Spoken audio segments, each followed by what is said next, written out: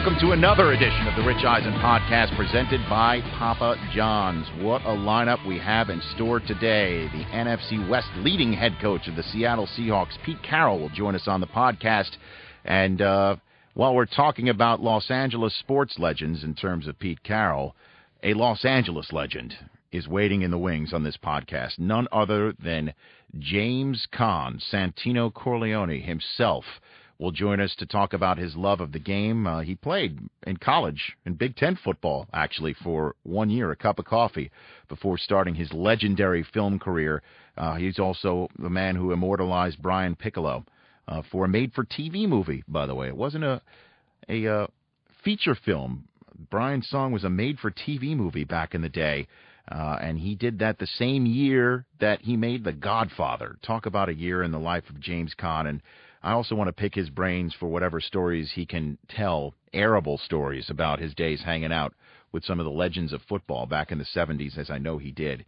That's still to come here on the Rich Eisen podcast as we are entering week number 7, the week as week number 8, actually. We're through with 7 weeks. Week number 7, the week that I think we can all say that the Dallas Cowboys 2010 season came to an unofficial close. Tony Romo out for the next 6 to 8 weeks. The team is already 1-5, 0-2 in division. Their one win was out of conference, so they still don't have a win in conference, and we're entering week number 8. Who would have thought that would be the case for the Dallas Cowboys, who can only hope that John Kitna can win more than he loses, and only hope Romo is going to be on the short end, that 6-week end of the stint that he's going to be spending in a sling, trying to come back from a broken clavicle. The offensive line issues that the Cowboys have been facing all year long finally came home to roost with Michael Boley, the linebacker of the Giants, coming free and legally hitting Tony Romo, which brings me to another point. Last week, the whole hoopla was the helmet-to-helmet hit and the new teeth in the penalties for these flagrant hits by the National Football League. In week number 7, in the week after all of this went down, it was a complete non-issue. Players didn't change their style of play other than perhaps to hit their opponent more in the strike zone that the NFL emphasized this past week. It did not seem that physical play was thrown out. It did not seem as if hard hits didn't occur when they needed to in the NFL. Everything was done above board by the players, and also we didn't see the referees overreacting either. It's unbelievable, but it seems to me as if the helmet-to-helmet issue was a lot to do about nothing. Now, we'll see about the rest of the NFL season, but as far as week number 7, I thought for sure we'd see more flags. I thought for sure we may even see a player perhaps hold up. Didn't happen. Absolutely did not happen as week 7 came and went without incident. So go figure that. Lots to get to on the podcast, so let's get to our first guest right now. He is the head coach of the NFC West leading Seattle Seahawks at 4-2, fresh off another big-time home win in front of the full-throated 12th man in Quest Field. He is Pete Carroll joining me on the Rich Eisen podcast. Coach, thanks for the time. Appreciate it. Hey, what's up, Rich? Good to talk to you. Same here. So 4-2 through 7 weeks. Where do you think your team is right now, and how well-positioned it may be moving forward in the NFC, Pete? Well, we feel like we're just kind of starting, Rich. It's been a while, and we're still not in the full flight here. We've been waiting for our offensive line to get together and get physically right, and then here we come back this last week, and Russell Okung, sprains his other ankle here. So we're not at full strength like we would like to be, and we haven't worked together as a group offensively for really any length of time. So I think we're still in progress of putting this thing together. Marshawn has given us a big boost, and we've run the ball for over 100 yards the last couple of weeks, and feel a little bit better about that, and certainly. But I think we're just kind of putting it together, trying to grow as a team, figure this thing out, figure the division out, and see if we can find some consistency that can give us a chance to keep on winning. Yeah, I don't know if anybody could figure the division out. I mean, everybody thought this would be the 49ers' year in many ways, and now they're 1-6 heading over to the UK, and you are on the top right now with a team that seems to be defensively stout more than people would give you credit for. What did you do, Pete, in your first few weeks or months to set things up to get the results that you're getting right now defensively? Well, honestly, forever when we've been coaching, defense has been pretty good on our side, and so we figured that we could put together a pretty good group. But a couple things did come together that I think gave us a chance to move on. Gus Bradley, for one, is a guy that's got great background in stuff that I've done. He worked with Monty Kiffin for years, and so we have a great relationship with our background and all of that. Dan Quinn, the defensive line coach, is a guy that worked at San Francisco for years and really studied with Bill McPherson, a great coach there, that where I was as well years back. And so we've combined the stuff that we did at San Francisco with what they have done here in the past, and made a system that was very much like we were when I was back with George Seifert. And we were able to do that schematically because we came up with a guy, Red Bryant, who had been kind of a journeyman guy here at tackle, and we moved him to defensive end. And I really think that Red made a big difference for us in his ability to play, on the tight end side and be a factor in the running game. And our run stats kind of show that. And he's been a big fired up, aspect of this defense, and put Lofa and Laurie Malloy and some guys together. And Chris Clemens has had a very good start to the season. And guys like that, it's kind of coming together. And offensively, let's get to Okun. You mentioned about how he has an ankle sprain now in the other ankle. He had the high ankle sprain that kept him out for the first 3 games of this season. What can you tell us about his ankle as you get ready for the Raiders this weekend? Well, we haven't seen him on the field yet, but just with Russell yesterday morning, it's not nearly as bad as the other one was, and they're considering it a first-degree type of sprain. So we're going to go day to day with him and see how he responds. Maybe he can pull a Brett Favre here or something and come back and play this week. Yes. We'll see. But we're gonna have to watch it closely. Fortunately, Tyler Columbus had played for us in replace of Russell when he was hurt earlier, so he jumps back in the lineup and finished the game for us and did an okay job there. But we're still working real hard. You need continuity. You need time logged together and for communications and feel for one another and the trust that it takes to play great line play, and we're just getting started. We're still a ways from getting to our top game, I think, during the season. And I'm sure if obviously your team, you've got some guys who have been through the wars before, starting with your quarterback. But if you need anybody to make sure you don't overlook an opponent, just putting on the game film of what the Raiders just did to the Broncos, I imagine, takes care of that for you, right, Pete? That was an amazing game for them, and they just looked so good. They did everything across the board, in the special teams, defense, offense. Everybody was functioning, and so we don't have any issues about that. We're going to be all tuned into what they can do, and they ran it for over 300 yards, which is crazy and something we take great pride in. So it's going to be a great matchup for us. We need to go back on the road. We need these tough matchups to get us strong and to get us right. So we're going to get nothing short of that from the Raiders. I'm sure of that. So now your second go around here, or the third, I guess, in the National Football League. But your first go around after you spent time at the college game at the top of your profession there.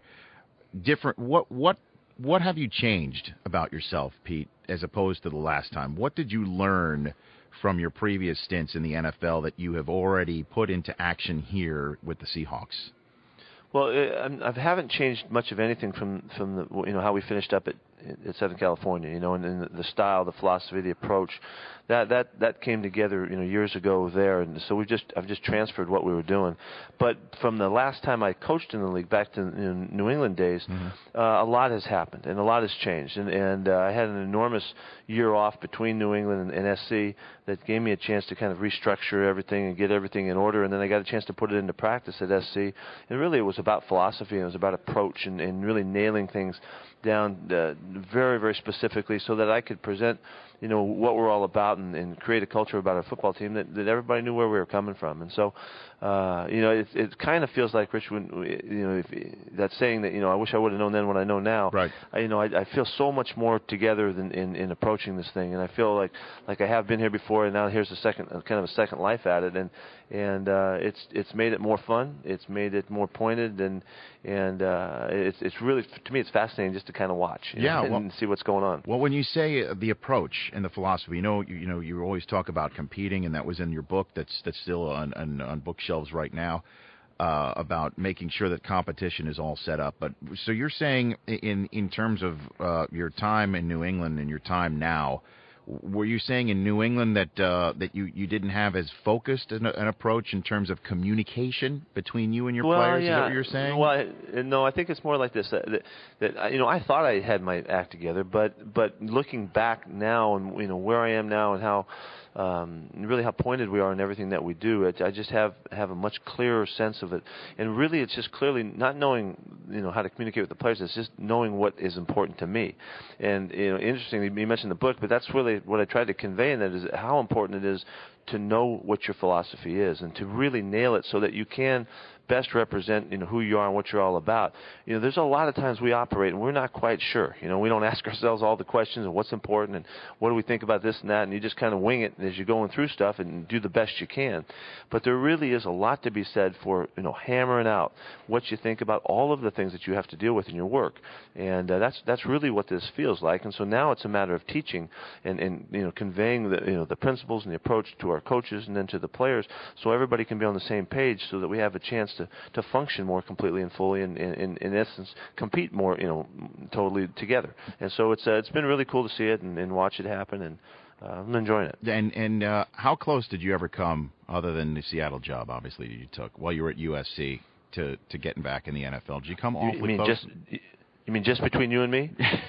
and the rest of my podcast listeners. There was honestly there was a few times. There was just a small handful of times when I actually talked to anybody about the potential of a job.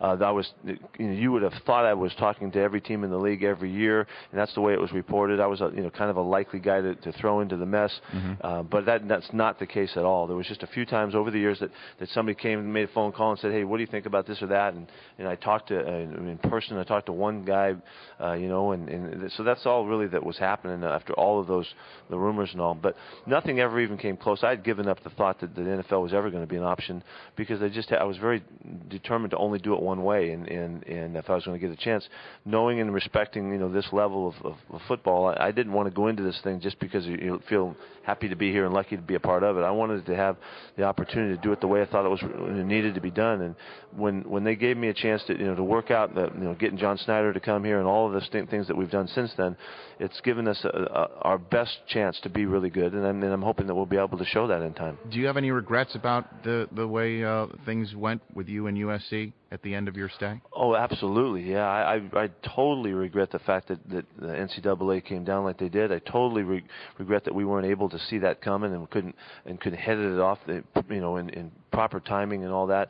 It hit like a ton of bricks, and I never thought it was ever going to happen like that. And so the aftermath of it, I'll never get over that. Do you think Reggie did the right thing about giving back the Heisman?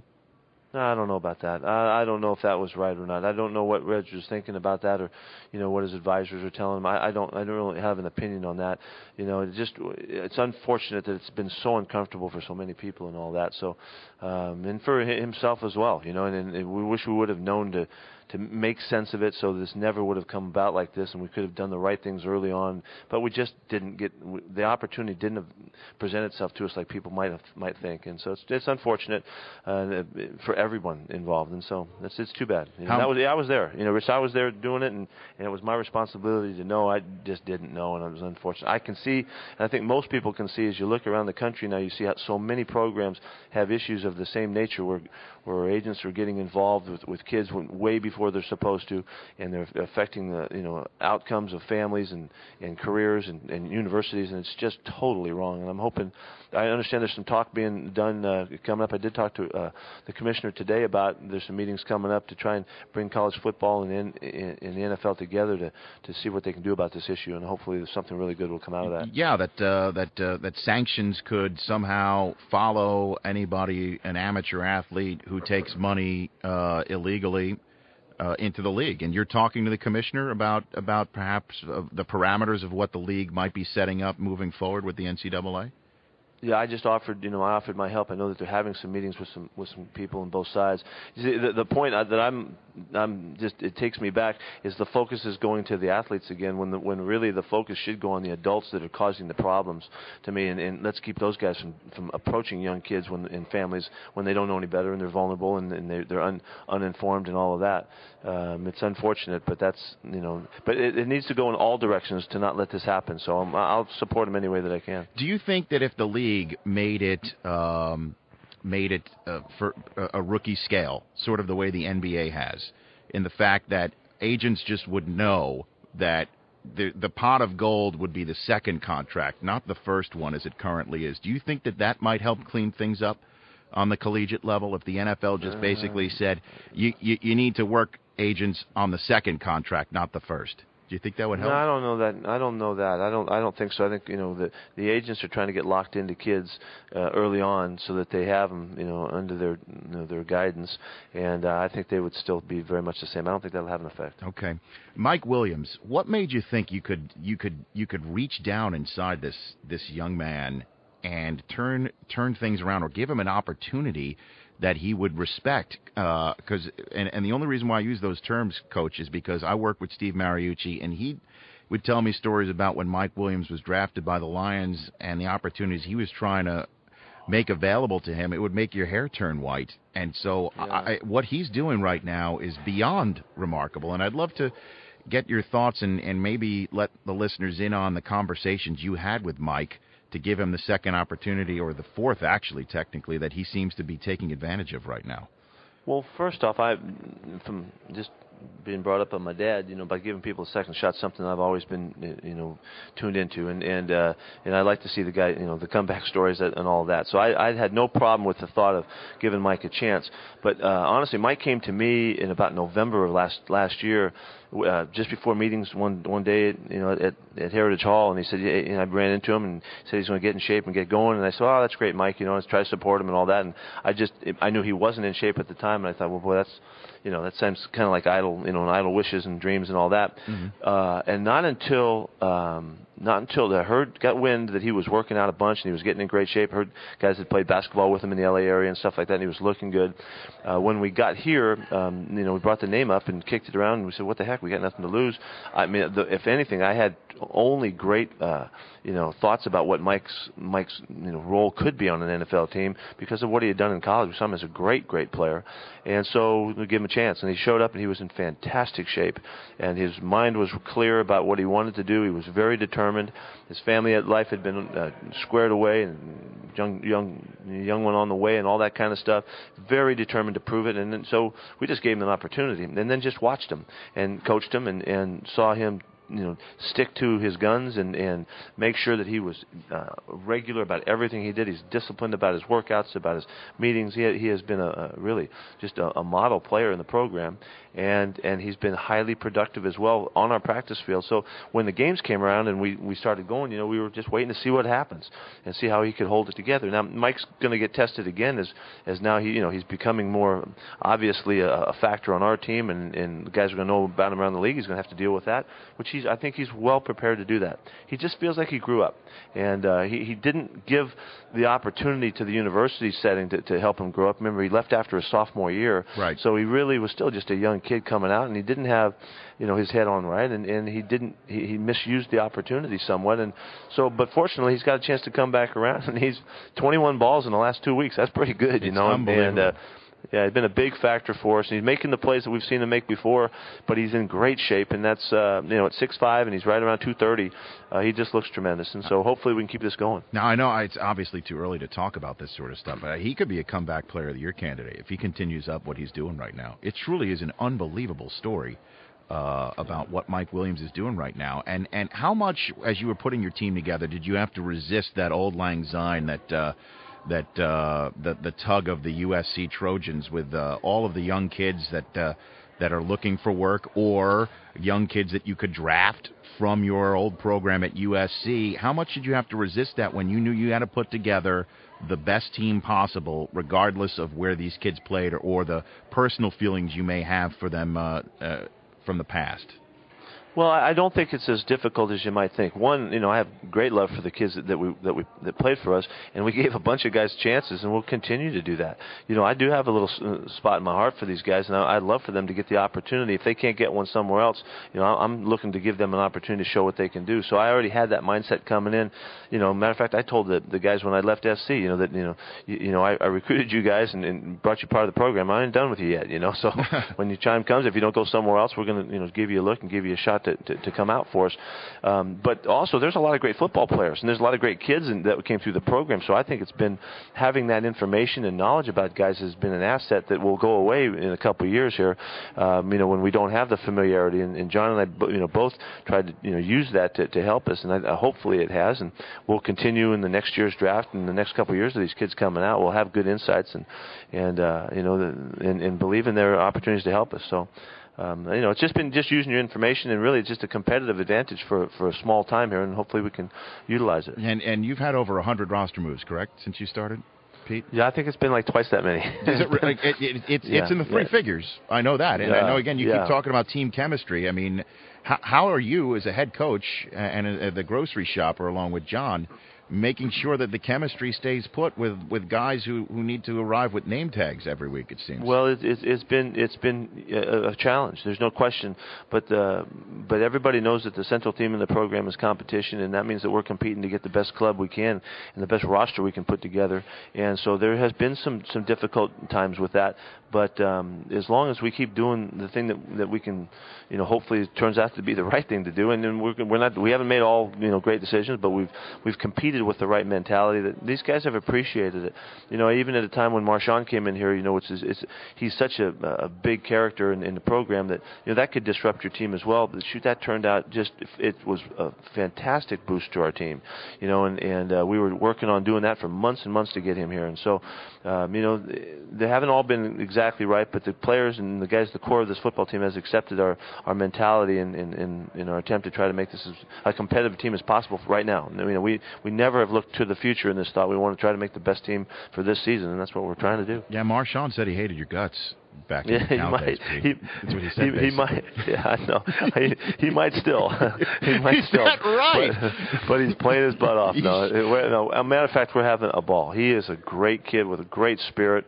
He's so happy to be appreciated and all. And he's got his best friend in the world here, in Justin Forsett, and he's lit this place up, and with his really a smile and his attitude and approach, and he's tough as nails. And so that's really been a great addition to the team, and hopefully we'll just keep growing together. Yeah, talk about strange bedfellows. You got a Cal backfield. You got a Notre Dame guy that you drafted out there on Golden Tate. I mean, I guess you got to do what you got to do, Coach. You know what I mean? That's right. We even have a couple Bruins around us, with Kenny Norton in the house and all that stuff. Now, you know what? I remember after you whipped on my Michigan Wolverines in the Rose Bowl, you called up and you said you wanted to come in, and you came into NFL Total Access. You had an interview with us, and you told Ken Norton, who was one of our analysts at the time, walk me to my car. Yeah. And then a week later, he was on your staff. Just competing, man. You're competing or you're not. It's exactly how that happened. And he's still the same. You thought I came in to do the interview because I wanted to be on TV. I was coming to get Kenny. I thought you wanted to hang with me, Pete. I thought you wanted to hang with me Kenny and console me because you whipped up on my Michigan Wolverines. And as a matter of fact, I remember when I called you to try and secure that interview, you were on the road in the state of Michigan trying to get some people from the state of Michigan to come to California, and you rubbed that in my face as well. I remember that part of the conversation. Well, I'm sorry to take Kenny, but he's off to a great career in coaching. So we knew too when he was here as an analyst and he would spend time on the high school level coaching. We knew that's really what lit his fire, was being around the game and teaching and making people better. Truly was. I'm not just saying that because that really... he's amazing, Rich. I mean, with the players here and his attitude and personality. I asked him, I said, just do what you always done, and don't change the way you approach the game. Bring the same personality and the same juice. And, boy, he has been just a house of fire on our team at SC and, again, here, too. And the guys really love playing for him, and he's a great asset. Well, Coach, listen, appreciate the time. I follow you on Twitter, and we both do the same, which I appreciate, at Pete Carroll. And how much time do you really find to do that, Coach? It's really, I fly by. Ben Malcolmson helps me, and it's just a fly-by thing. Hey, Ben, let's do this, let's do that, and he has suggestions at times, so we work together on that. Hey, how are your numbers doing, Rich? Well, they're not nearly as good as you, Pete. I'm not a national champion head coach. I'm not a head coach. I'm not, anything you can do to help get my numbers up. I'm always. You are the network, though, Rich. You are the network. Well, I'll take that. I'll take that to the bank. Win forever. Live, work, and play like a champion. Also on bookshelves now. Nice stocking stuffer for all of you out there who are beginning to think about stuff like that. Pete, good luck in the black hole on Halloween, by the way. That's not a tough assignment at all. in No, Oakland. I wonder if they're going to dress up.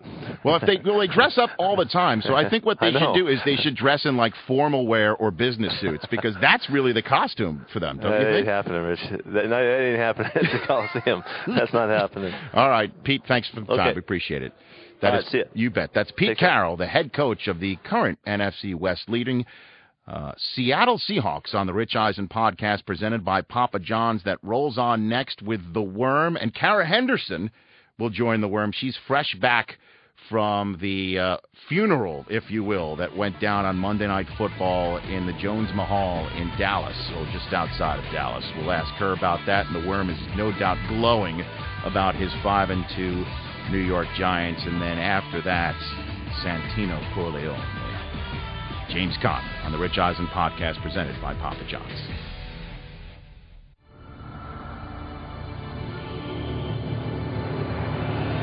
One play can change the game. One new channel will change Sunday afternoons forever. This season, watch the best plays as they happen live in HD. NFL Network Red Zone. Every touchdown, every game. Welcome back to the Rich Eisen podcast presented by Papa John's. Pizza! That's The Worm. Pizza! By the way, you are growing in popularity. Do you see the tweets on Twitter? People are sending out like respect to you for the way you approach the game as a fan, congratulating you on the Giants. When the Giants almost blew the Monday night game, they were consoling you. You're becoming @worm_66. Worm, you're becoming quite the Twitter celebrity. I appreciate it. It's very nice. The Twitter celebrity. And I make sure I write back. I always write back. Do you really? Yes, I do. There were some tweets that came last Man night. of the people, too, Worm. Gotta be. It's all Gotta coming respond, out. It's coming man. out of But your just pores now. Don't retweet. I did retweet one thing. It was Jason. Who am I thinking of? Used to be at the Kansas City Star.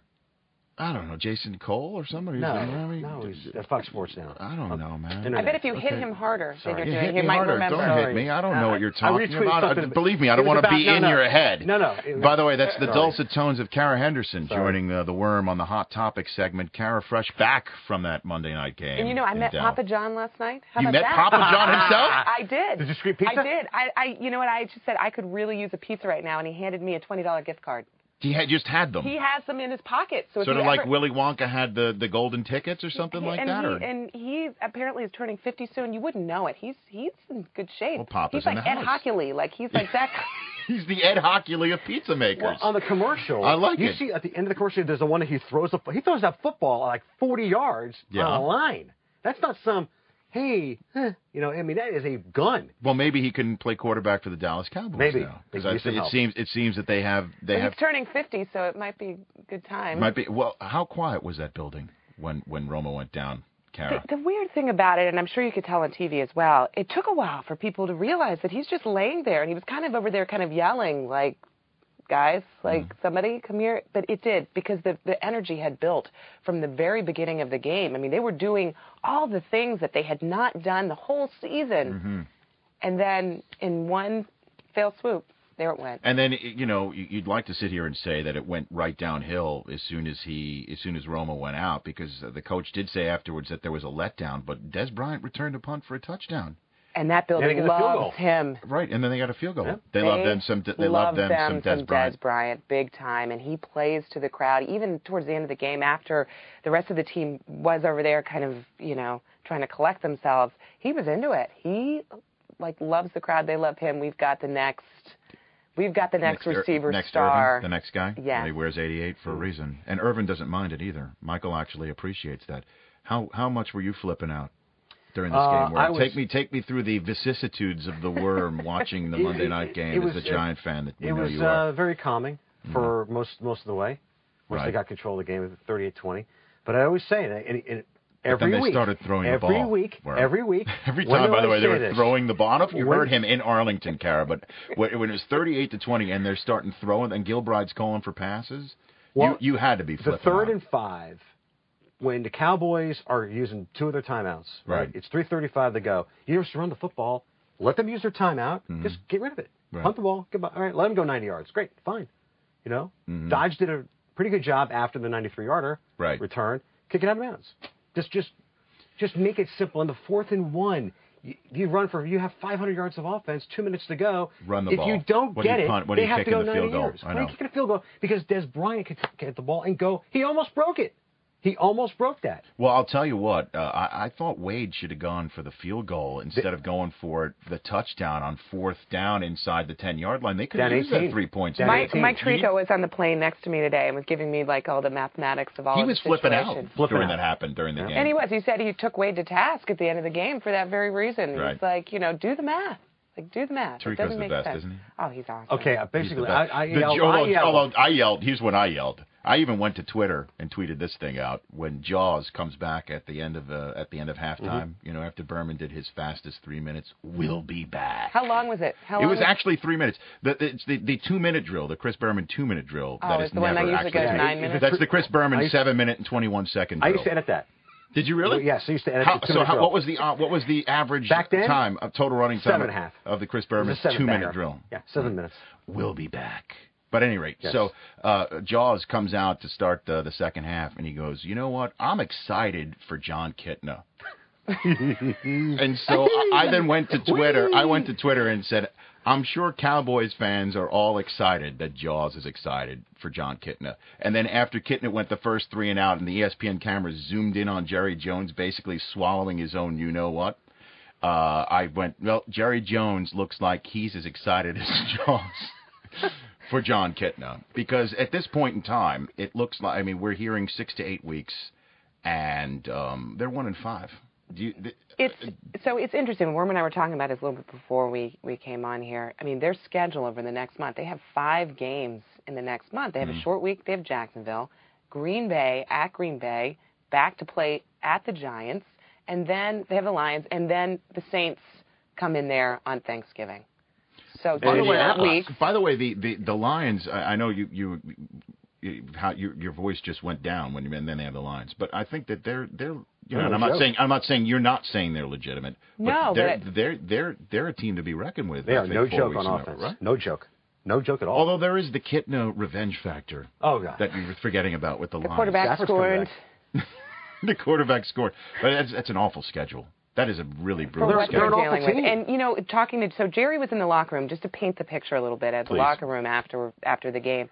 And actually, I think they had gotten most of it out by the time we got in there. But then Jerry always comes into the locker room. He's the only owner in the league that I know does this. Walks in the locker room, everybody scrambles over because you know he's going to talk. So you think he's going to talk for a couple minutes. He talked for half hour at least.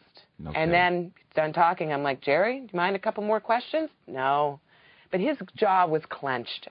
You had to know that for a guy that said last week, this team will go as far as Tony Romo takes us. Well, what do they do now? He's taken him as far as I think he's going to take him this year. And picture this, too. Driving in there, you've got the 2 parks right across the street from each other. So you have the Rangers going to the World Series. The football season is ending in this other stadium right across the way that Jerry built. And he's got to drive in there and think, the Rangers are the talk of the town, because that's what's going on in Dallas now. They have made the Cowboys irrelevant. I have a buddy of mine who's as big a Giant fan as you, to the point where his second son was born, and he texted me a photograph of the son from the operating room holding his son, and he had a sign that he put next to his son that he'd already ready-made saying, "I hate the Eagles." That is good parenting. You've got a quality parenting. Quality parenting. I know you would appreciate that. We also share the love of the Yankees, and he emailed me last night saying this was revenge for the Rangers knocking the Yankees out because the folks down there care about the Cowboys season way more than Rangers baseball. So he's soaking that bile in as comfort. That's a reach. Isn't that? But I love the twisted fan mentality that's out there. I thought you'd appreciate that. I do appreciate it. As for the Giants, though, let's talk about this. A lot of people are now crowning them as the leader in the NFC clubhouse through 7 weeks, And Marshall Faulk even said this on NFL Game Day Morning, which I don't know if you heard this, Kara, because you were in Chicago. I was at the Interceptionville. Yes, where, by the way, I think everyone's talking about how there have been 377 turnovers committed. I think I saw 360 in the last 2 days. They all went down. The last 2 days, exactly. It's you. Maybe it's you. You were there when D'Angelo Hall picked off 4 passes, right? Right. And Cutler fumbled once. And then the Eagles, how many? I mean, the Redskins had. The Redskins had like 3 turnovers that game. There was 9 turnovers in that game. 9 turnovers in that game. And then I saw Eli throw, his at the beginning. I'm like, what in the wide world of sports is going on here? It's Kara Henderson. My son was at his first game, the Chicago Bears game. He went, and he's 6. And my husband texted me in the middle of the game. He's like, he likes all the booing and foot stomping. You get plenty of that there in a new Soldier Field. He got that galore on Sunday. So what about the Giants? Because Marshall said it on NFL Game Day Morning. This is the same team that couldn't even compete with Indianapolis. Negatory. They got blown out in Indianapolis week 2. The Manning Bowl was a washout worm. Yeah. Everything is like 2007. Mm-hmm. New defensive coordinator, 2007 Spags comes in. First 3 or 4 games blown out. Everyone wants his head. We all want his head, right? They kind of get it together. They get healthy. Mm-hmm. They get better. They're not perfect. They get better. They get better. They get better. And then we see what happens in the playoffs. This year, very similar. Perry Fewell comes in, new scheme, new people, 2 new safeties. You have 3 new safeties basically. So you're saying the team currently now that we're seeing, this is the team that's moving forward. This is the Giant team that you are. That other Giant team is not the Giant team. What about the Giant team? True. What about the Giant team that let the Lions back in 2 weeks ago? That's what I mean. That nearly made your head pop off your neck. You are not as good as you think you are. Right. By doing what they have done, not only in the Lion game, right. They did it in the Panther game, they did it last night. When you were up in the 4th quarter, there is one enemy. They did it. The clock is the enemy. Too. Houston, they did that. The same thing. They started coming back when they played well, and then they started coming back on them a little bit. They can't handle the clock. They can't handle the clock. He can't handle the clock. They can't handle the clock. They can't handle prosperity. They're not focused for 60. It's a 60-minute game. What about basically the Giants and the Falcons at 5 wins right now, and then the NFC North is a complete toss-up as the Packers put 2 more players on injured reserve this week. Right? Yep. Favre, his streak is. I would be stunned if it doesn't end this weekend. Right? Would you be stunned? I almost thought he was going to just retire in Lambeau Field at the podium there at the end of that game. Just quit. Just tap out. Watching him walk, was that not the most painful thing you've ever seen? My wife, even despite all that she's seen on the internet, she went and looked. She went and looked. Of course she did. She can't get enough Brett Favre. She turns to me. I feel sorry for Brett. First name. She feels sorry for him. Someone said to me, it's like a passion play, isn't it? And it is. She feels sorry for Brett. And Brett, it's unbelievable. I just think finally, the injury bug is going to bite him. I mean, he's got 2 fractures in his ankle. The problem is he's 41. He was hurt last year. Right. Okay. He had the ankle issue at the end of the New Orleans game. He had his purple ankle, purple leg. He's 41. He can't, when you're 36, 34, that one extra step to avoid that tackle. Right. To avoid that sack, to avoid that hit. He can't do that anymore. I think he's definitely going to sit this week. I would be stunned. I'd be stunned. And it's somebody who's seen it all with Brett Favre, literally. Okay? Right? So at this point in time. We don't know for sure. About that, I don't think it is. I'm going to go on the record and say I don't know. I don't know, but we're going to apparently find out by the end of the week when the NFL is going to be done with with their investigation. But I think he's definitely going to sit. You have no idea what's going on in the South. None. I mean, the Falcons look good, and then you have no. Maybe the Giants are the current team. Pete Carroll's 4-2 Seattle Seahawks. They're playing hard. They are hard for him. Real hard. They're for him. playing hard for him. And 8's healthy. Hasselbeck. So important. He looks so much better too when you see him in person than he did last year. Mm-hmm. I think a little bit of competition got him in fantastic shape. And Lynch was a nice pickup for them. Really, Pete really Carroll good. said earlier on the podcast how much he loves him and how much of a spark has really added to the locker room. Over in the AFC,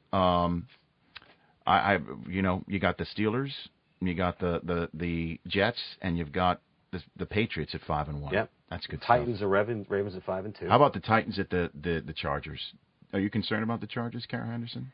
I was concerned about the Chargers from the first game, Monday Night Football game, Kansas City, and having just moved to California, knowing how infrequently it rains. The second it started raining, the wheels came off. And when you're out here, you get so not used to having it rain. I think they should pipe rain into practice. You think so? Well, actually, the last 2 weeks have taken care of that, although... But no, I think, how can you not be concerned? But you have the same kind of feeling about the Chargers that you do about the Cowboys. Because, you look statistics, and, gosh, they're tops in this, and they're tops in that. And Too many mistakes. Coaching. It's a coaching mentality. Something within... It's not that they're not trying hard. It's not that Wade and Norv are not doing everything in their power to coach the team up, but there's something within their chemistry that it doesn't respond. The players don't respond. I mean, they are a mess in San Diego. And then, of course, there's the big story this week, and that's the London game. Oh, yes. Kara, I don't know if you know, but we have a special correspondent covering the London game just for this podcast. I don't know if you're aware of this. It's not you. It's not you. Don't worry. We're not calling you at 11 o'clock tonight and tell you to pack your bags to go to London. We have a report. I think we do. Actually, from who? What's the name of the... Nigel Spackle. Nigel Spackle is reporting on this game just for us here on the podcast. So, Mike Del Tufo, roll Nigel's report for us, please, will you? Hello, Nigel Spackle reporting from high above the gantry at Wembley Stadium. Sunday is Halloween, and the colonies are providing some tricks and treats as American gridiron invades this hallowed pitch in northwest London. The Twin Spires have hosted some of the greatest entertainment events in history. The 1966 World Cup Finals, Live Aid, FA Cup Finals, the home of England's football matches, and this May, the Champions League Final. But Sunday will be something very special. American sporting unexceptionalism on display in front of nearly 90,000, featuring the Denver Broncos, led by the Garment Challenge coach Josh McDaniels, a chap who could use an afternoon with a haberdasher on Jermyn Street. The Whitey Quine are coming off a thrashing for their ancient rivals known as the Commitment to Dreck. They take on the San Francisco 49ers, whose moniker plays homage to the intrepid 19th century miners of valuable minerals. Unfortunately, this season, they've come up with dust. They are led by their curiously combustible coach, Mike Singletary, who with a cross look may snap you in two, and their dodgy offense has befuddled many a pundit. It should be high drum at Wembley, Sunday tea time. Please join us then. Reporting for the Rich Eisen podcast, Nigel Spackle. Bye for now. He's talented, huh? That Nigel Spackle. He can really bang it I'd out. say you know what? When you watch as much soccer as I do on Saturday and Sunday mornings, they're amazing. The announcers the commentators are amazing. Nigel Spackle, and that's where you met Nigel. Is that where you met Nigel through your? It's when you watch as many years I've watched, and you listen to these guys. Well, I don't know. Do we pay Nigel in pounds or American dollars? Oh, definitely pounds. Okay. Definitely pounds. And that American dollar not doing so well right now. Karen, I'd love to know your thoughts on the UK media going with Mike Singletary this week. Do you think Mike's going to be an ambassador for the game at 1-6? What do you think? How do you think those press sessions are going to go this week? That's a really good question. I was there last year, and it was just all about Giselle more so than anything Tom else. Brady was there, and you go and you walk the streets, and they don't know anything about American football. Not a whit. Not so much. Well, I mean, there are a lot of people who tweet at me from the UK about how excited they are about this game. And then I got a couple people this week saying that maybe the NFL could swap out the teams. But maybe it's going to be good. Maybe it'll be, listen, you never know. Maybe it'll be a highly contested game. It's fun to go over there and watch it. But I can't wait for... Yes, Coach Singletary, this is from the London Telegraph. Yes. Your division was supposed to be yours this year, apparently. What's happened in the last 7 weeks that might have things gone a bit awry in your division? I wanted to say something. I want winners, right? Can you imagine if he just started going off on that guy, on a reporter? You're not a winner over here. Is it, Mr. Great Britain? Is it true you showed your kibbles and bits to make a point in your first year having a go in the locker room at halftime? Quite right. Time for a hot toddy at 5. Kickoff at 5. A BBC One. Oh, boy. Oh, it's going to be fabulous. And Coach McDaniels coming off of that loss to the Raiders. That's going to be a long flight. 59 points? What is going on in this league this year? Mike Nolan. Crazy. That he's not there anymore. Mike Nolan. Yeah. I don't know. How about giving the Raiders a little bit? No doubt. No doubt. How about McFadden looking like the top draft choice that he was supposed to be? If those guys play for cable, they do. They love that guy. They play hard for him.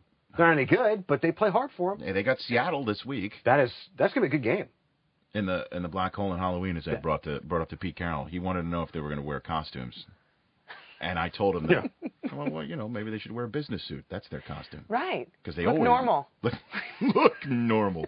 It's one of my favorite. When I was in Redding, California, starting out as a sportscaster, I covered a Cowboys-Raiders game at the Black Hole. I thought you were going to tell us about interviewing the bull again. Didn't you interview? I interviewed a bull, yes, when the rodeo came to town. I did do that. But this one in particular, I'm bringing up because it's a Black Hole story. I went up and there was somebody who wanted to be interviewed, screaming at me because I had a camera. Okay, please interview me. Please interview me. I walk up a little closer, and it's somebody in one of those masks that's bleeding, the blood coming down.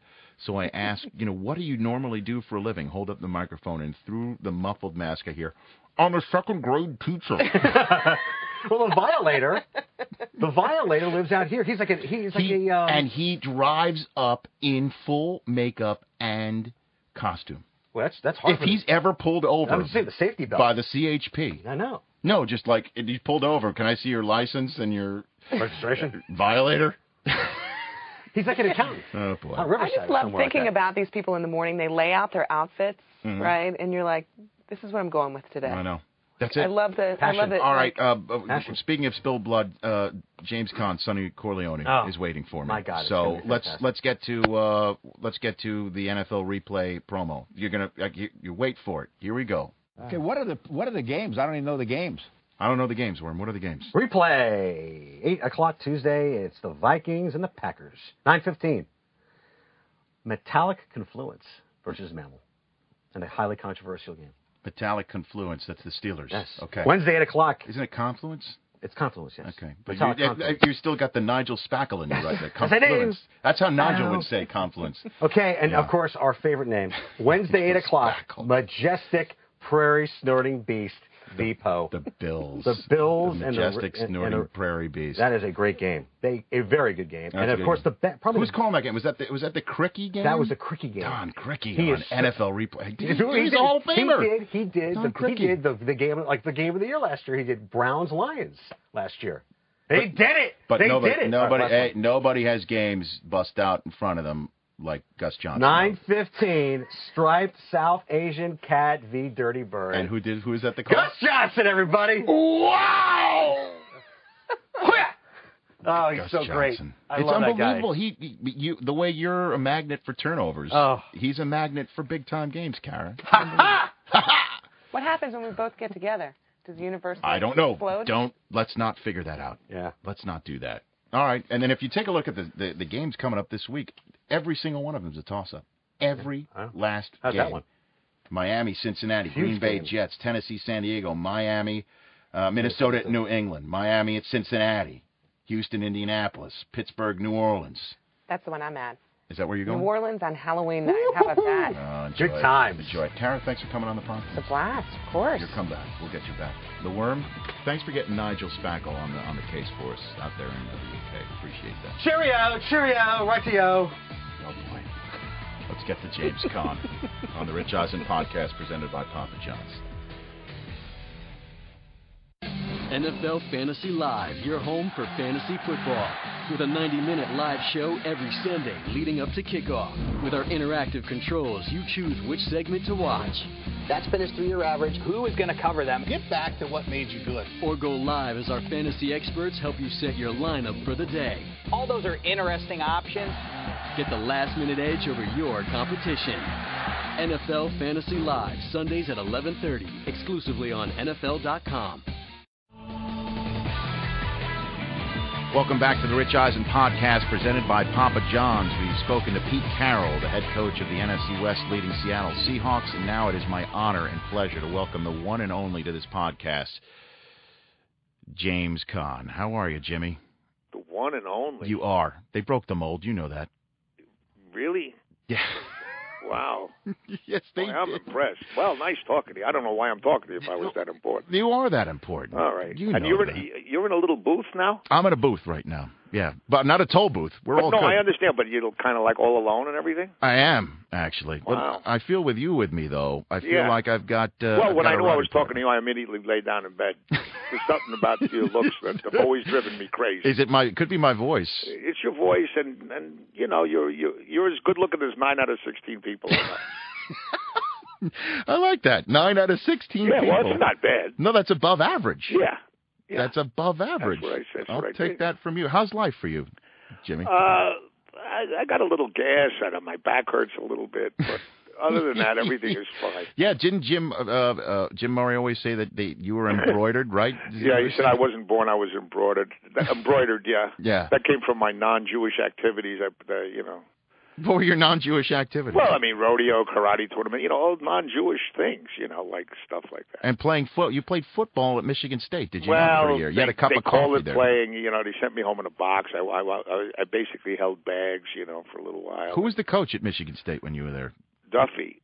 Duffy Doherty. Yeah, as a matter of fact, I saw Duffy 16 years later. He retired out here. He loved the racetrack. Mm-hmm. And it was 16 years, and it was the year, dating myself, but it was the year that Johnny Majors won Coach of the Year for Pittsburgh. Mm-hmm. So he was up at the director's room. You know, you have to dress all nice. And I went to Hollywood Park with another guy that used to play ball, and there he was with Bud Christensen and Johnny Majors. And I said, "Hey, Coach," and he goes, "Oh, he's one of my dummies now." Now this is 16 years later. He never knew I existed, and he goes, "You know what?" He says, "I ought to get 10% of your career." I said, "Why is that, Coach?" He says, "I told you to quit playing football." So which is pretty true, but he didn't. I would have been honored if he did it himself, but he sent somebody down, you know, less important than him. And took your playbook from you. Well, they took my letter jacket. No, they let me keep my letter jacket. That's good. Yeah, that's good. Who when you, because you're a New Yorker, who would you, when you went and played football, since you loved the game, who did you want to be on the football field? I wanted to be mostly alive. Yes, that's crucial. Yeah, anybody living. Right. Because I was 16 when I went there, and not because I was smart. My high school wanted me out so bad. You were creating trouble? I swear to God, I was 16 when I went to Michigan State, and at that time the freshmen coming in were 22. They were coming out of the Korean War and this and that, and Earl Morrill had just left the year before, and I was like, you know, Dean Look, who wrote, he was our quarterback, he wrote about me. He said, yeah, he took his knocks on Saturday. He says, like the rest of us. He says he was one of our smaller backs. He would have got away where he fast. And this is the last line of the article. Mm-hmm. He wasn't. I swear, that was the end of the story. You were not. I called up Dean. Thanks, buddy. That was nice. Yeah. You were not fast enough to stay. No, around. I was quick, but not fast. Right. Well, you know what? That will definitely not have you last in Big Ten football. No. That's for sure. I got my two boys. I'm trying to, my two young quarterbacks are working right now. Mm-hmm. I'm going to get there somehow. I don't know how I'm going to do it, but I'll get there. Well, maybe this podcast will help. I hope so. Do you know what I mean? I hope so. Listen, last night the Cowboys made Eli look like his brother. I swear to Christ. Well, you know what? I'll tell you, he's not that bad, right? No, I don't think he's bad at all. I think he's rather good. But, to look like, Peyton, they were pretty close making him look like Peyton. That's how good that defense looked last night. Are the Giants your team, being in New York? They are now that they won 5. I'm a front runner, Right. No, well, I always have a soft spot, but I've been really friendly with. I was a big Oakland Raider fan because, like Freddie Biletnikoff and the Snake were like my best friends at the time, and so I move around. And then the Dallas boys with when Tony Dorsett was there, and I'm godfather of Doug Cosby, the big tight end. You remember Doug? Of course. Yeah, so I'm godfather of his kids. So I move around. Whoever I become friendly with, What was it like hanging around the Raiders at that time? Oh, it was I mean, they were literally imposters, every one of them. They were all frauds and imposters. It was great. What do you mean by that? Well, I mean, this is a true story. I told it. Dr. Rosenthal, I've been cut on 14 times, so I think me and who was it? Oh, the guard. Jim Otto? Well, Otto, yeah, he had 14 knee operations. Right. So yeah, he couldn't walk. So we got close through Dr. Rosenthal at the time. And anyway, this is a true story. I went up to Santa Rosa where they worked out in this little hotel up there, a little motel, where they used to sit and and smoked cigarettes at 2 a.m, and nobody said anything, and everybody else was in training camp. And I went up there with Freddie and the Snake and Stabler, and one afternoon, it was in between like some morning workout, we played this little game, and it was like Stabler was the stationary quarterback. It was me, Freddie, I think Connors, and I forgot who the fourth guy was, and we'd play a 1-on-2. We'd use half the field from the 50 in, and you could use only half the field. So we'd run a 1-on-2, right? Mm-hmm. And it was 1 point for a reception, 2 points for an interception, 3 points for a touchdown. So you played till like 15 or 18 or whatever, So we're playing this game, and on one of the last plays, I ran like a square in, and Freddie bit. He was playing on the outside actually, and he bit, and I split him, and I went straight downfield, and Stabler just threw a perfect pass, and I couldn't make the catch. If you threw it to me 9,000 times, I wouldn't make it again. It was straight over my head, and I dove out, and somehow, like miraculously, I came down with it, just stretched out right over my head, came down with it in the end zone. And as I come down with it, all of a sudden, Madden and Flores walk by. And Madden says to Flores, "We got that kid?" It was just go. And Flores looks at him and says, what's the matter with you? He's an actor. He says, "I didn't ask you what he did." So that's what I mean. They were all like, they were imposters. They were fantastic. Insane. Did Madden they were great. Did Madden not know who you were, or did you get... No, he just saw the catch. Thank God, that was all. Right. No kidding. Yeah, and they had the guy Warren Wells. I mean, they had some crazy people up there. They still do. Oh, no, but they were great. And the Cowboys, what was it like hanging around that team with Dorsett back in the day in the mid-'70s? Well, I didn't hang around with them that close, but they trained out here in Thousand Oaks, right. So, I mean... so you hung out with them there? I hung out with them there, and, and I remember I invited them all to this dinner at a little place called Splash. It was a little restaurant. It had one of those 2-people elevators take, from the ground floor. You can only put 2 people in it. Right. So Rafferty and Dutton, they weighed about 300 each. They stopped. They turned the lights. They got in the elevator, came up, and in the middle of it, everything stopped. The whole restaurant went black. I mean, they blew the whole thing out. They never saw so much food served, and I never saw so much food served in my life. So let's talk movies here. Okay. Let's go to movies. What do I know about movies? No, a little bit. Let's say that. So Brian's song. How were you approached for Brian's song? Well, this is really a sick thing because the reason I still am kind of half-witted is that I live this kind of Walter Mitty life. I still do, not like if I learn golf now, I think I'm Palmer or something. I can't deal with reality, which is that I suck. Most of us do. Yeah. But 9 out of 16 of us. 9 out of 16. Not that much of a race, but exactly. That's only for your looks. But anyway, what was the question? How were you approached for Brian's song? Oh, yeah, well, back in the day? it's funny. It was in the same year that I had done I did The Godfather. I had finished The Godfather already. And then there was, it was a stigma. I didn't agree with it, but it was a definite stigma, stigma about doing television, I think it was wrong. But nevertheless, you kind of had to live the life that, the people dictated, the people that hired you dictated. It was like you were out of work if you did television. So they came to me with this wonderful script, a great story, and I turned it down like 4 different times. And then they told me that I would work out with the Bears. I'd go up and work out with the Bears and this and that in Rensselaer. And I go, wait a minute. Because I looked up, and I had a guy named Don Shai. I thought I was a little better than him, to be honest with you. Mm-hmm. And so I thought, listen, maybe I can get a contract. I was only 31, 32. I think, maybe, maybe this could work. You think you could hook up with the Bears? Yeah. They, they had like Jack and Caan at the time. Who, if the wind was right, he threw it 30 yards. Right. I could outthrow him. And they had Bobby Douglas. Remember Bobby Douglas? Sure, he could run as well as. Well, he had to run because never mind. Yeah, right. I love Bobby. Bobby, if you're listening, I love you. But Bobby, I'll give you one example. Bobby Douglas and Jackie Concannon after a game in the rain. I used to hang out with them. They were great. And the announcer says to Jackie, it was raining. He said, Jackie, do you do anything different when it rains? Is there anything you do that's, a little different? And he goes, yeah, and he tried to make some sensible answer, like, I come a little more 3/4 and I leave my, my pointing finger, I leave that finger on the ball just a hair longer you know, I come 3/4 and leave that finger on the ball longer, you know, when I throw. And I go to Bobby. He said, well, how about you, Bobby? How do you throw in the ring? He says, I throw good. I throw real good. That's why he would run. I throw good. That's why he would run. Yeah, that's why he'd run. Pretty much. So you thought basically. I really thought that I would. Yeah. So you're not kidding when you said you were 16 and now you said you got your 2 kids. No. That you really think you're going to get there someday is what you're saying. Maybe, so back in the day, it's either there or the wheelchair. We'll see which comes up first. Right.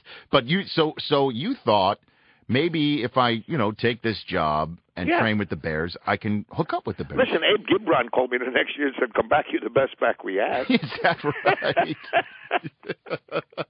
So that's why you took Brian's song, basically? Well, yeah, pretty much. I mean, listen, it was a wonderful script, you know, and the truth is Billy was wonderful, but I had a guy I played ball with, Louis Gossett Jr., was going to play it originally. You know, a lot of people don't know that. No, I didn't know that. And 4 days before we would go to Rensselaer and work on, and Louis was a really good athlete. I played baseball with him in New York. And he popped his Achilles playing basketball, you know, training and getting in shape. And we had an emergency casting, and that's how Billy, you know, came aboard. Is that right? Yeah. So it was going to be Louis Gossett Jr. as Gale Sayers. Exactly. Well, certainly not as Brian, because, you know, there was a color issue there. Yes, yes, indeed. Yeah. So but you're sharp, Rich. I guarantee Let me tell you, man, I'm 9 out of 16 more than just the looks. All ESPN when you first came on there, you just amazed me. Thank you, Timmy. I appreciate that. No, I do. So did you meet Gale? Did you chat with him? Yeah, I met Gale. Most of the guys, you know, I mean, I was in scrimmages. You know, producers, you could ask them. They, you know, until like Buffon when they caved my ribs in, and I said, "Hey, come on, I'm just an actor. Stop." I give up. Right. Yeah, exactly. But I went out with them. They had their camp, and I'll tell you how stupid I was. I just really get into the role so much that. We went out one night after rookie. They had this rookie party, you know, when they get abused. Yes, they do. Do all of that. Mm-hmm. And so I went out in this little with Ralph Keurig, I think, and Butkus, who I became friendly with, and Obradovich, and we're all in this little car. I mean, these guys weighed much more than the car. There was like just like 4-seater like sports car. Right. Anyway, it's 12 o'clock at night. We had a few beers, and Butkus says, now go up to that door right over there, right, and ring the bell and ask for Susan. I said, okay. I mean, what do you say to Butkus? You go, yeah, sure. So, you know, here I am, one of the Bears. I go up, ring the bell, and this big old guy comes in, obviously Susan's father. He says, what do you want? And I said, I'm with the Bears. And Susan, he said, I don't give a crap who you with. Get out of here. I said, the guys were laughing in the car, you know. Oh, that was funny. Get Jimmy killed, you know. What a good guy. So Butkus was setting you up? Oh, they all set me up, yeah. Fantastic. And then I got a little tipsy.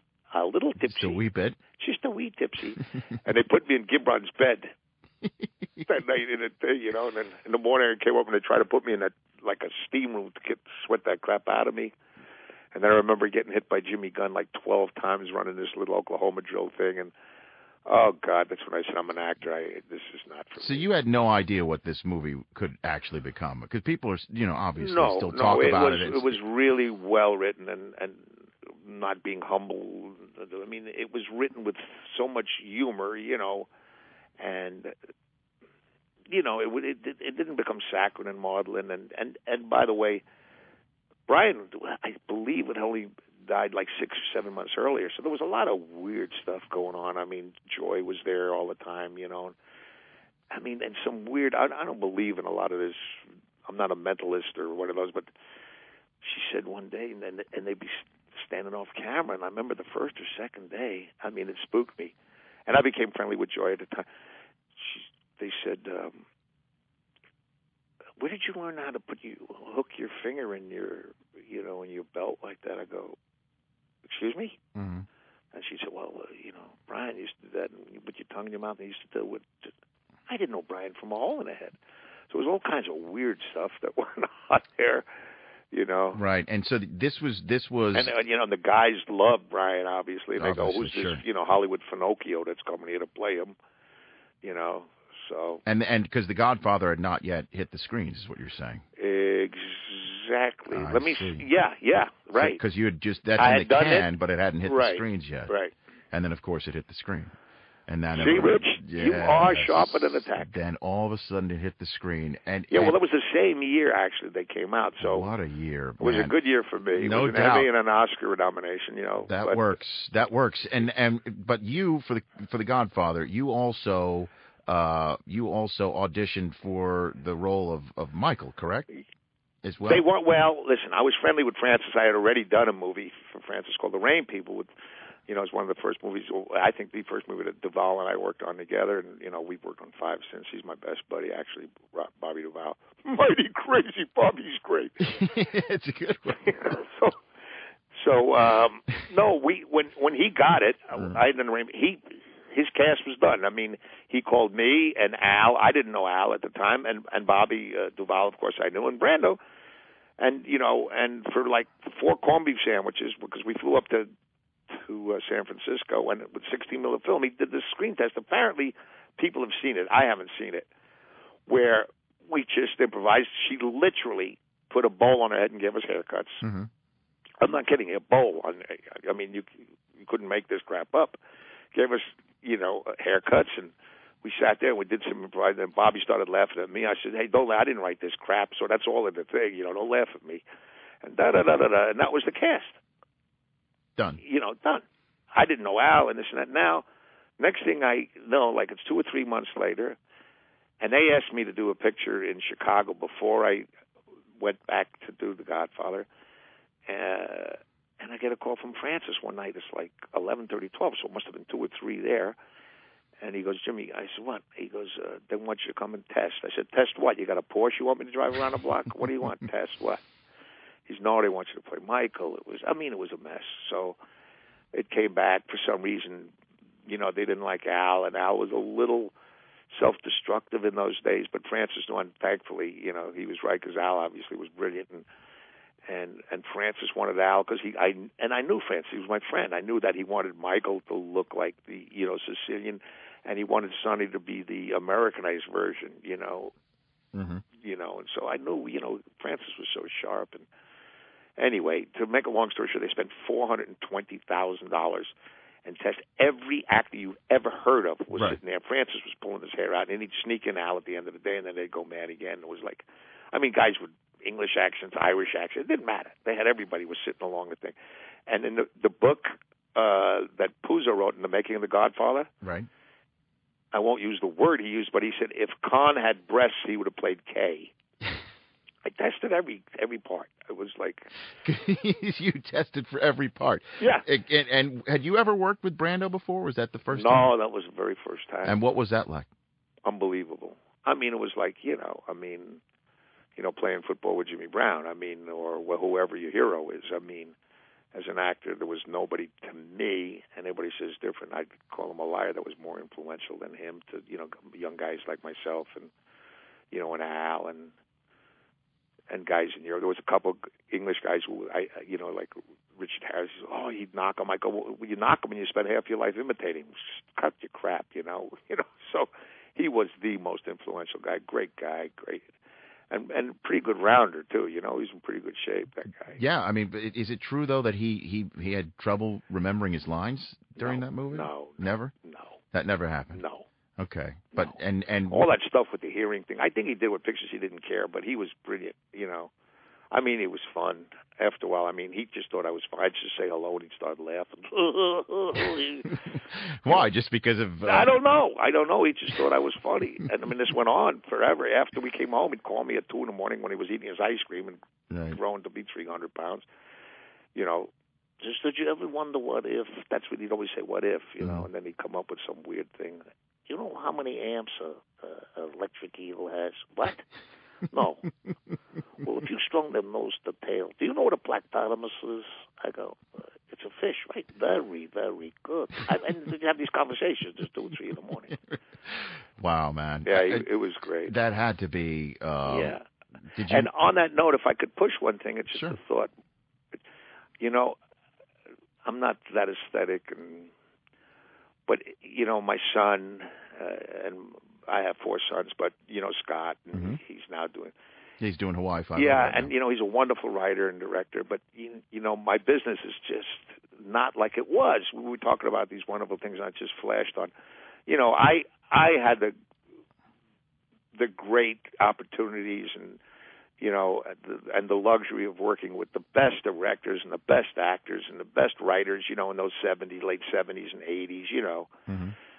It was just, and it's just non-existent anymore. I mean, I shouldn't say non, but it's pretty rare, because the stuff you get now, it's, I have nothing against all the CGI stuff with, whatever they call it, Avatar and all right. that stuff. Right. But they don't need actors, really, and the directors don't really need them because they'll distract from their prowess as a wonderful director. But I'm not knocking them. I think, there's no room for the other kind. There's always like a little independent that's snuck in somewhere or... So what I've got this chairman of this advisory board on a company called OpenFilm.com. Right.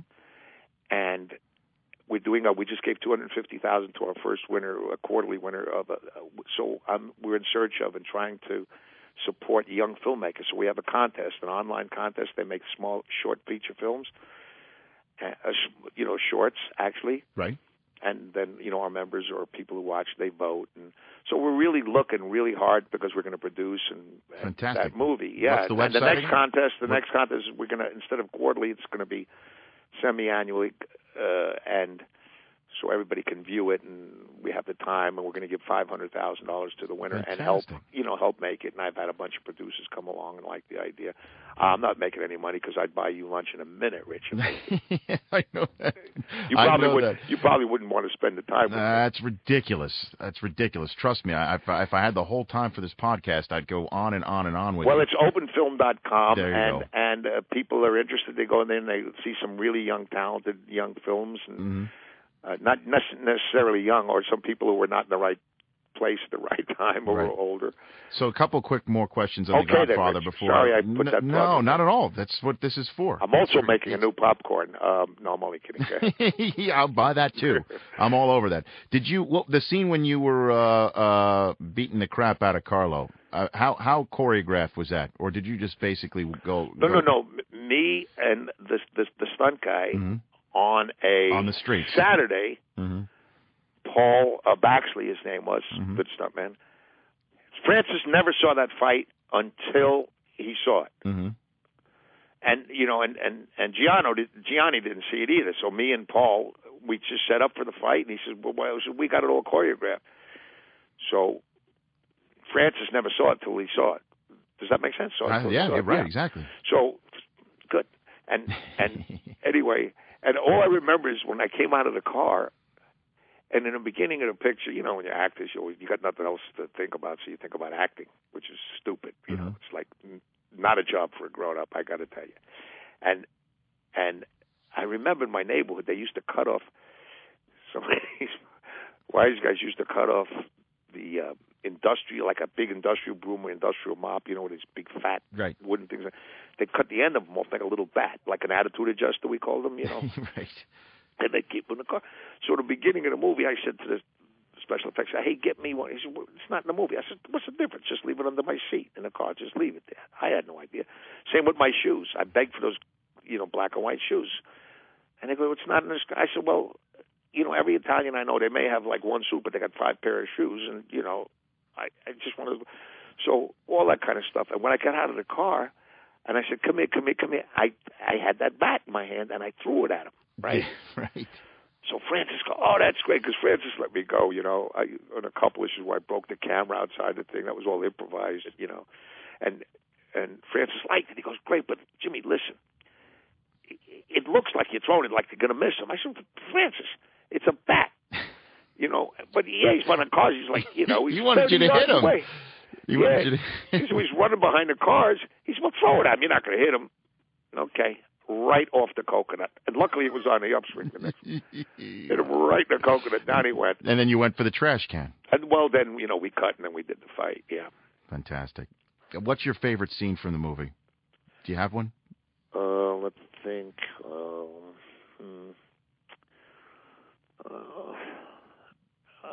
Well, yeah, it was cut out, Rich. Was it really? Well, that's a big scene with Bobby, you know. Yeah, I was so pissed off at Francis.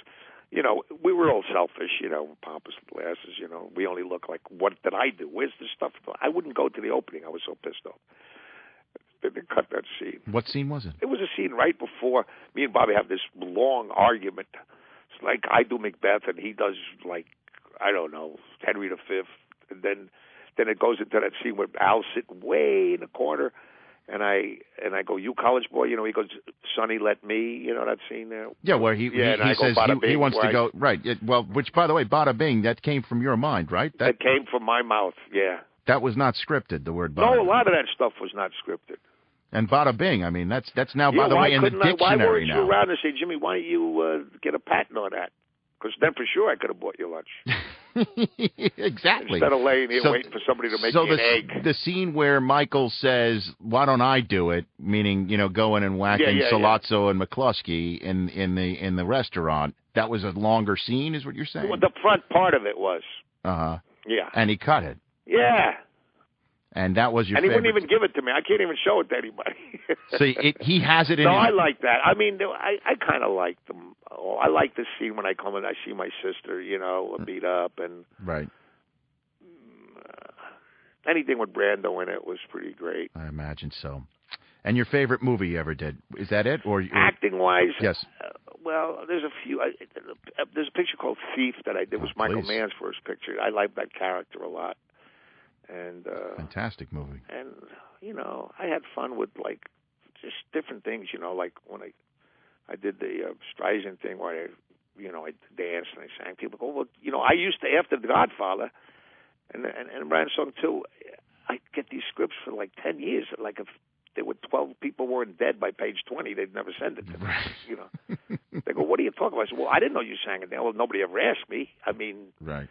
So I enjoyed some of that stuff too. And you've done some other great films since then. There's a lot of football fans that wanted me to ask you about the program. Did you have a good time with doing that one too?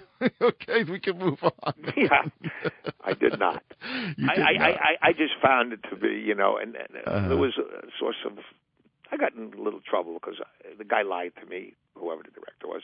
Mm-hmm. I came from one picture I'd done called Flesh and Bone. And then the next day I flew to South Carolina.